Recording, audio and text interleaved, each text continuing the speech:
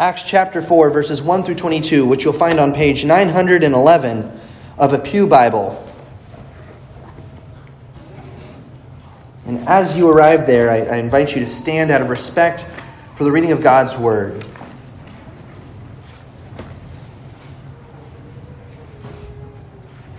Remind you that we're here in our series in the book of Acts, and we're seeing all that the Lord Jesus Christ is doing from his heavenly throne to build his church.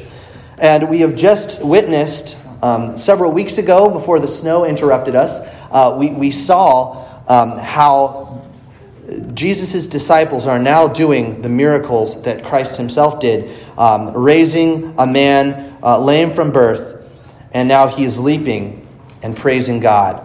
And here we arrive in chapter 4.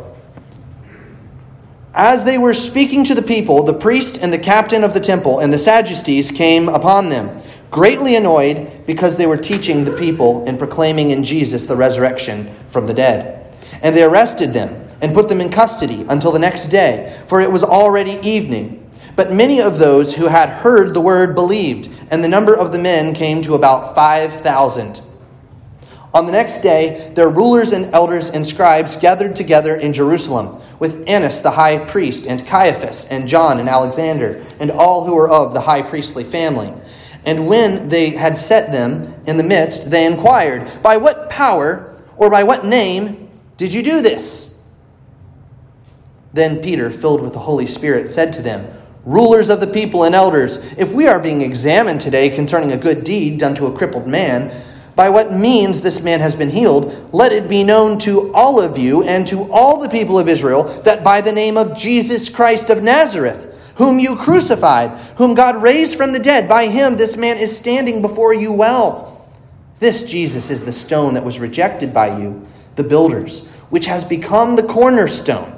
And there is salvation in no one else, for there is no other name under heaven given among men by which we must be saved." Now when they saw the boldness of Peter and John, they perceived that they were uneducated, common men. They were astonished, and they recognized that they had been with Jesus. But seeing the man who was healed standing beside them, they had nothing to say in opposition. But when they had commanded them to leave the council, they conferred with one another, saying, "What shall we do with these men? For that a notable sign has been performed through them is evident to all the inhabitants of Jerusalem, and we cannot deny it. But in order that it may spread no further among the people, let us warn them to speak no more to anyone in this name." So they called them and charged them not to speak or teach at all in the name of Jesus. But Peter and John answered them, "Whether it is right in the sight of God to listen to you rather than to God, you must judge. For we cannot but speak of what we have seen and heard." And when they had further threatened them, they let them go, finding no way to punish them because of the people. For all were praising God for what had happened. For the man on whom this sign of healing was performed was more than 40 years old. The grass withers, the flower fades, but the word of our God abides forever. Amen. You may be seated.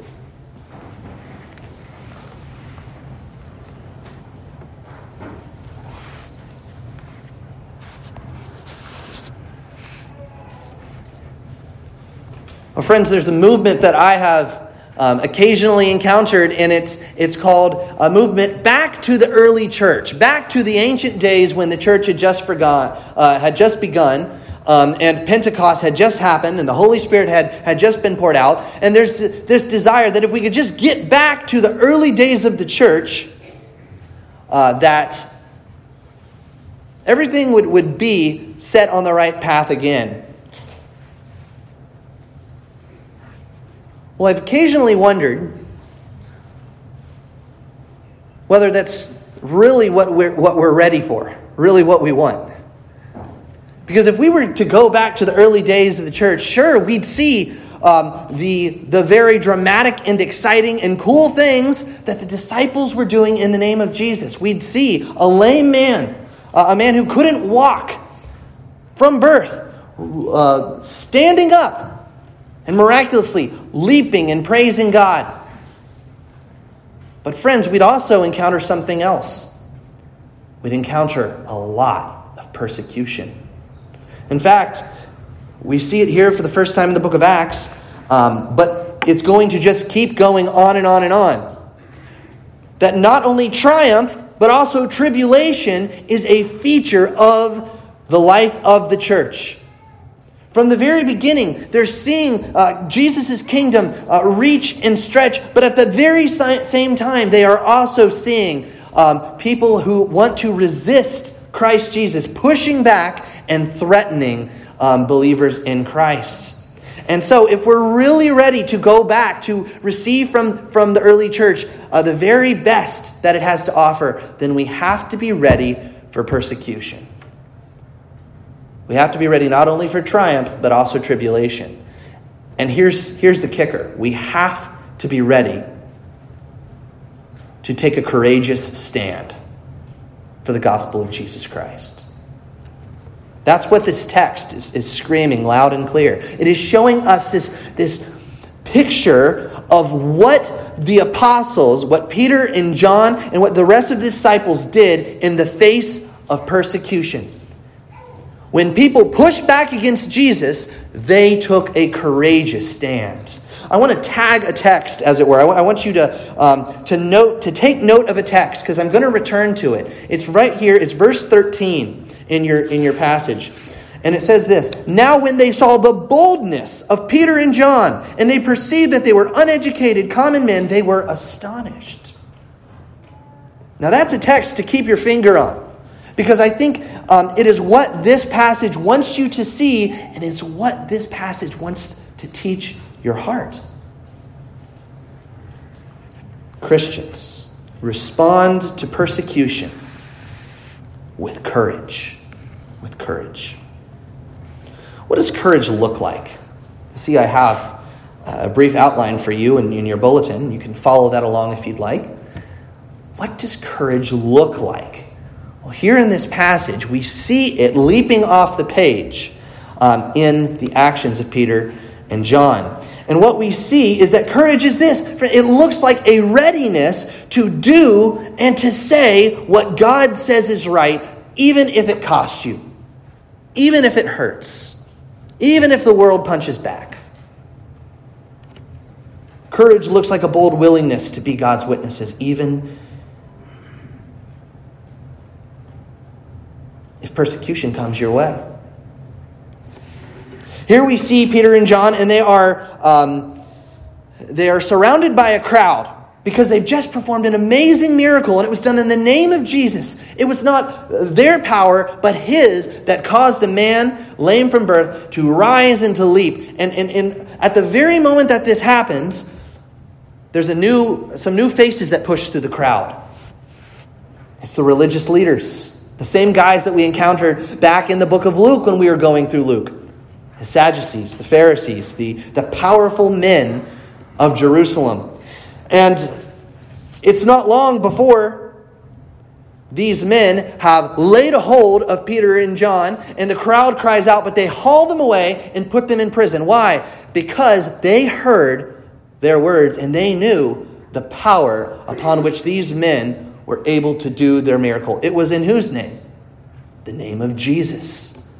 Well, that's a controversial name. And these religious leaders were the same ones who had had enough of Jesus and plotted His destruction. And so when they hear this miracle done in this name, they haul Peter and John off, and they put them in prison overnight. And then the next day, they bring them before the highest court in Jewish Israel, that is. And it is the Sanhedrin, the council of the high priests. And you can kind of picture in your head what it would be like for these men who had been locked in prison overnight. They don't hear about how their word is growing. All they see is a dark cell. And then they are brought out of their captivity. And the first thing they see is this semicircle of men standing before them, dressed in their sacred garments, standing before the men, interrogating them. Now you have to remember, these were the same men. This was the same council that just months ago had orchestrated the death of Jesus. they'd come and they'd falsely imprison Jesus. They'd hauled them before their council. They'd interrogated him. They'd trapped him or tried to trap him with their questions. And then they brought him before the Romans and pled that he be crucified. And all of Israel saw that happen. And so here's Peter and John, and I would imagine that going through their head is, this seems a lot like what just happened to our Savior. And then these men that stand before them in all their intimidating features start asking them questions which are obviously a trap. Right here in verse 7, they say this. And when they had set them in the midst, they inquired, by what power or by what name did you do this? Whose name was it again, Peter and John, that you called upon for this man to be raised from his illness? Let's hear it. Whose name? That's right, the name of Jesus. And here's the thing. They know that this is a trap, because if they say that any other name than Yahweh caused this miracle, then the law says that they can be put to death. And Jesus isn't an answer that the Sanhedrin's going to accept. So Peter and John know that if they repeat that name, the Sanhedrin could put them to death. It's a trap. Isn't that a Star Trek thing? It's a trap. It is a trap. And it's right. It's laid before them. I think I messed that up, didn't I? Oh, it's Star Wars. Thank you. I'm going to pay for that later. It's a trap. And it is. Well, imagine if you're in this position. You've been laid a hold of. You've been put in prison overnight. You're standing before this council. You know what saying the name of Jesus is going to mean. Do you say it? Well, look at what Peter and John did. They don't hold back. A firm commitment in the face of threats. They even build it up. They say, let all of Israel know that Jesus Christ of Nazareth is the name that healed this man. Notice what it is about their courage, their willingness to say and to speak and to do what God has called them to do. Notice something about it. It's not rude. They're not rubbing it in the faces of the Sanhedrin. It's not rowdy. The language they're using is focused and measured. It's not arrogant. Courage isn't arrogant. Courage isn't rowdy. Courage isn't rude. But courage is clear and it is bold. And that's what we see. They just lay it out there. They speak truth and they don't apologize for it. They say, it was the name of Jesus. We have to say that. And then when they all confer and they come back and say, all right, we're going to let you off. But you can't say the name of Jesus anymore. Stop teaching that. And they say, you know what? We're not going to do that. We're going to keep doing what God says is right. There they are, ready to do and to say what God says is right, even if it costs them a bold willingness to be God's witnesses, even if the world attacks. You know, friends, we need this courage. We need that courage in our hearts because it's not something that comes naturally to us. Don't we feel the cowardice in our own hearts? Don't we sense the pressure in these kinds of pressure cooker situations to bend and to break or at least to water down the truth a little bit?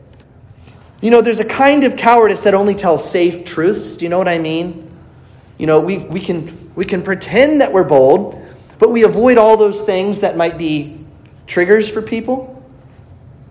And so we'll talk about how human beings make many mistakes. I'm one that makes mistakes, but we shy away from calling sin sin.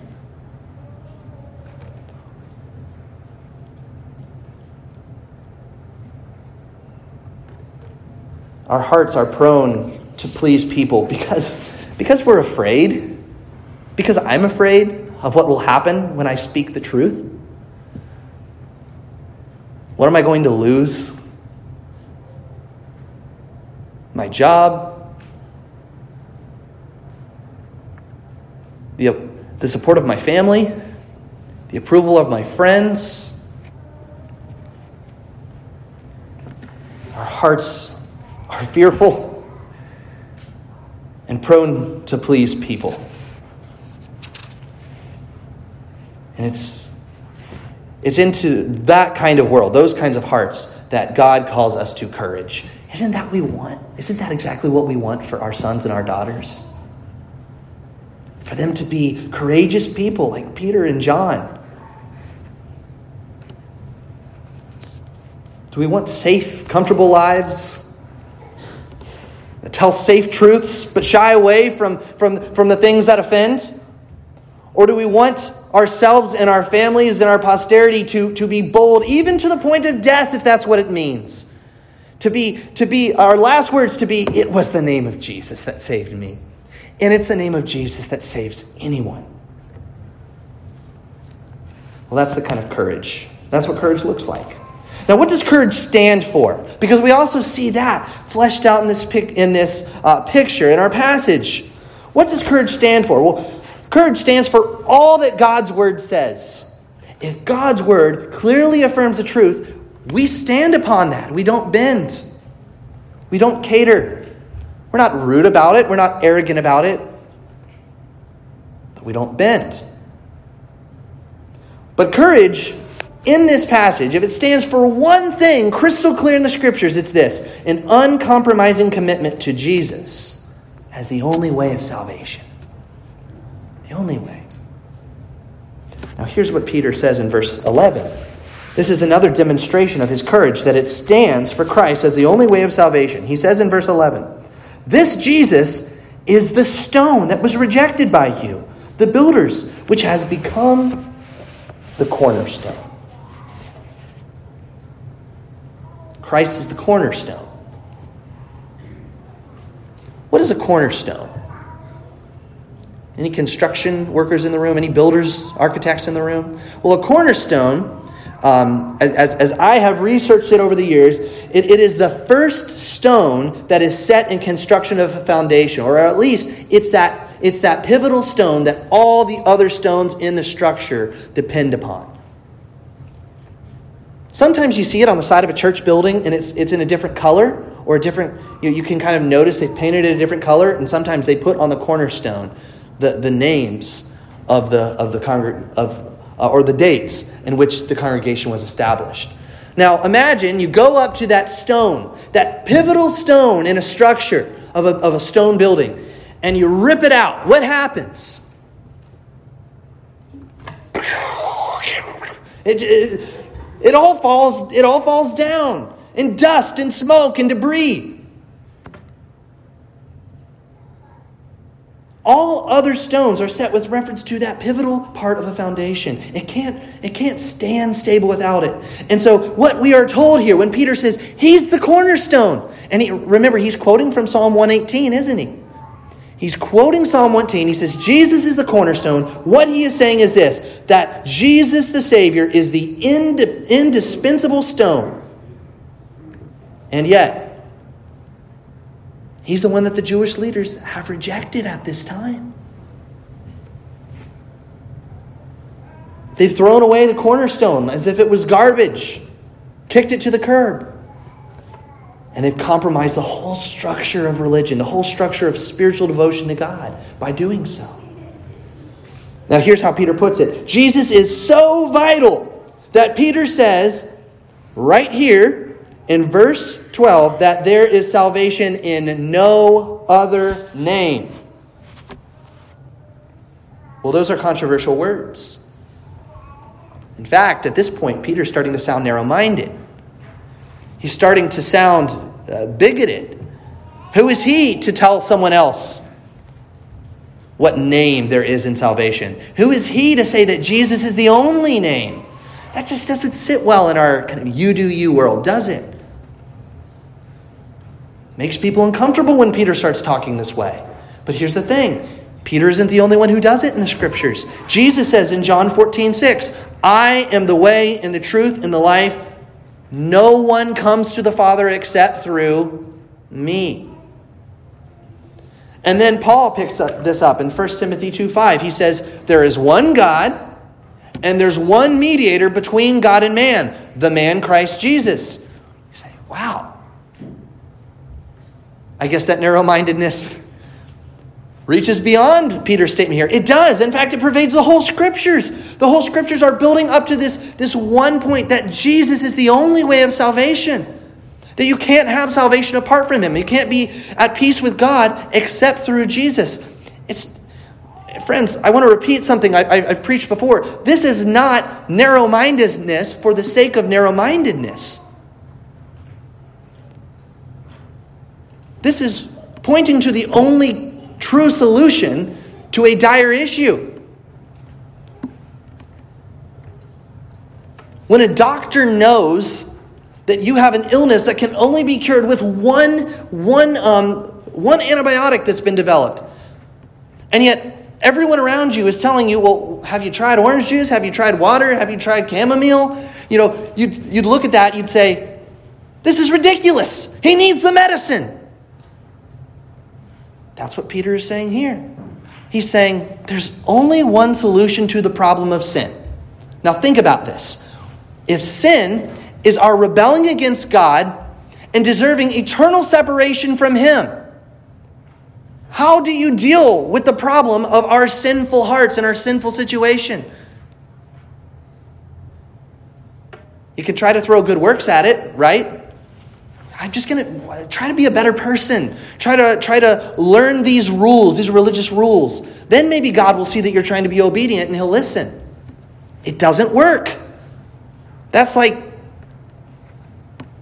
throwing vitamin C at cancer. It doesn't work because before God, even our best efforts are stained by selfish, prideful hearts. We have sinned and fallen short of the glory of God. Now, can't God just overlook it? Can't he just pretend as if our sin didn't happen? No, because he's holy, because he's perfect, because he's just. And so let's go back to 1 Timothy 2:5. What is the only way for us to be right with a God that we have offended? The only way to be right with a holy and just God is if we have a mediator, a go-between. And it can't be just any dude. He has to be God himself come in the flesh to be that go-between God and man, laying down his life for sinners like us. There's no other way. The only remedy to our problem of sin is Jesus. Now, friends, we need the courage to repeat this truth. This is what courage stands for, because it's not popular. Ligonier recently did a survey of the theology of most people in America today. And you can actually filter this survey to see what specific kind of groups of people believe. And if you filter the survey to show what churchgoers believe about this issue, here's what you'll see. You'll see that 56% of people who regularly go to church believe that God accepts worship of all religions, including Islam and Judaism. 56%. Now, maybe you're hearing this and you're saying, look, Pastor, you need to tread carefully because I'm part of that 56%. That's what I believe. Maybe you're sitting here and you're saying, I can't believe that 56% of people believe that. And what I want to say to both groups is this, that God is calling us to courageously affirm that there is salvation in no other name except for Jesus. One time, I was listening, and I was shocked by what I heard. It was a prominent theologian, and he was being questioned in a public forum by skeptics. They said, "Are you saying that Jesus is the only way? You're gonna look at all other religions and say that to their face?" And in a moment, I saw him waver. I was shocked. This man said, "Well, maybe at the end there is a backdoor entrance that we don't know about."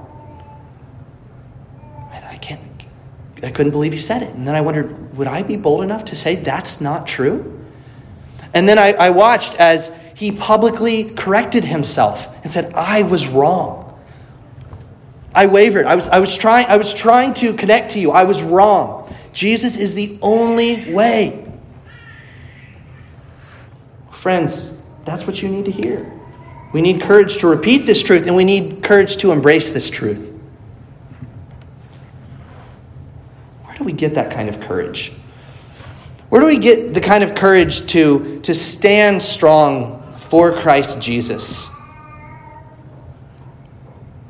Where do we get the kind of courage to embrace him by faith, even when we know that our family's not going to be happy, our friends are going to think that we're narrow-minded?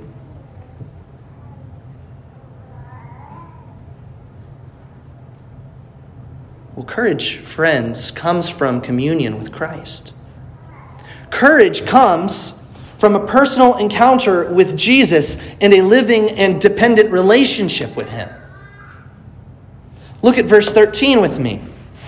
Verse 13 says this, Now when they saw the boldness of Peter and John, they perceived that they were uneducated, common men. They were astonished, and they recognized that they had been with Jesus. I love that line. I love it. Do you love it? Now here's this moment. Think back to the court that's happening. And here they are standing before the Sanhedrin. And the Sanhedrin starts questioning, and they start to see this unprecedented boldness. And they ask their trick questions, and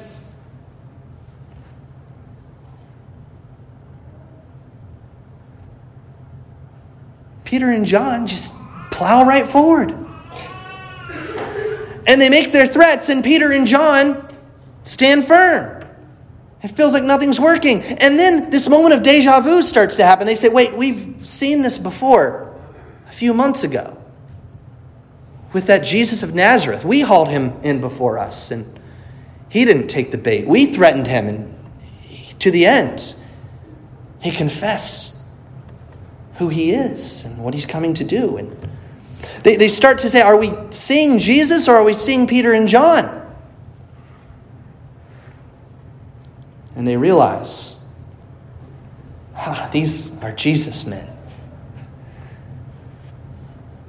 Now, does the world think of us as Jesus men and Jesus women when they hear us profess his name and hold to him as that only way of salvation? Because, friends, unless we spend time with Jesus, we won't speak of him boldly. Unless we lean into his word, seek him in his scriptures, and listen to his voice above all other voices, unless we prioritize what you're doing right now, coming and bowing your heart before him in worship, you're not going to do this. You're not going to have this boldness. You're going to cave. You're going to water it down.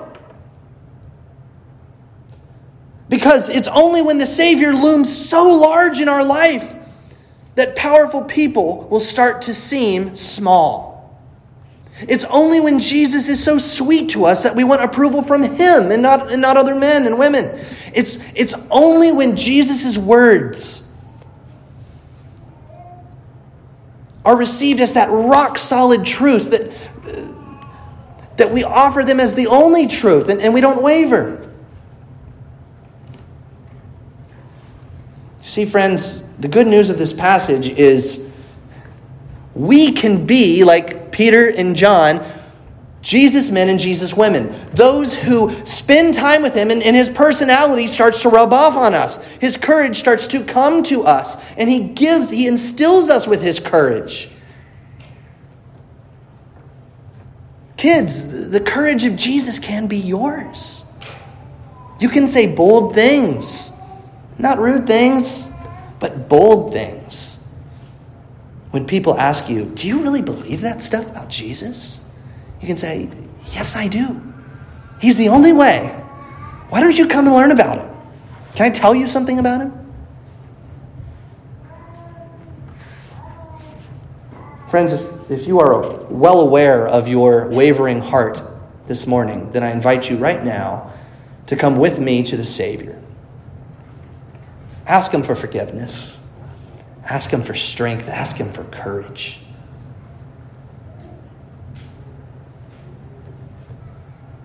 Let's pray.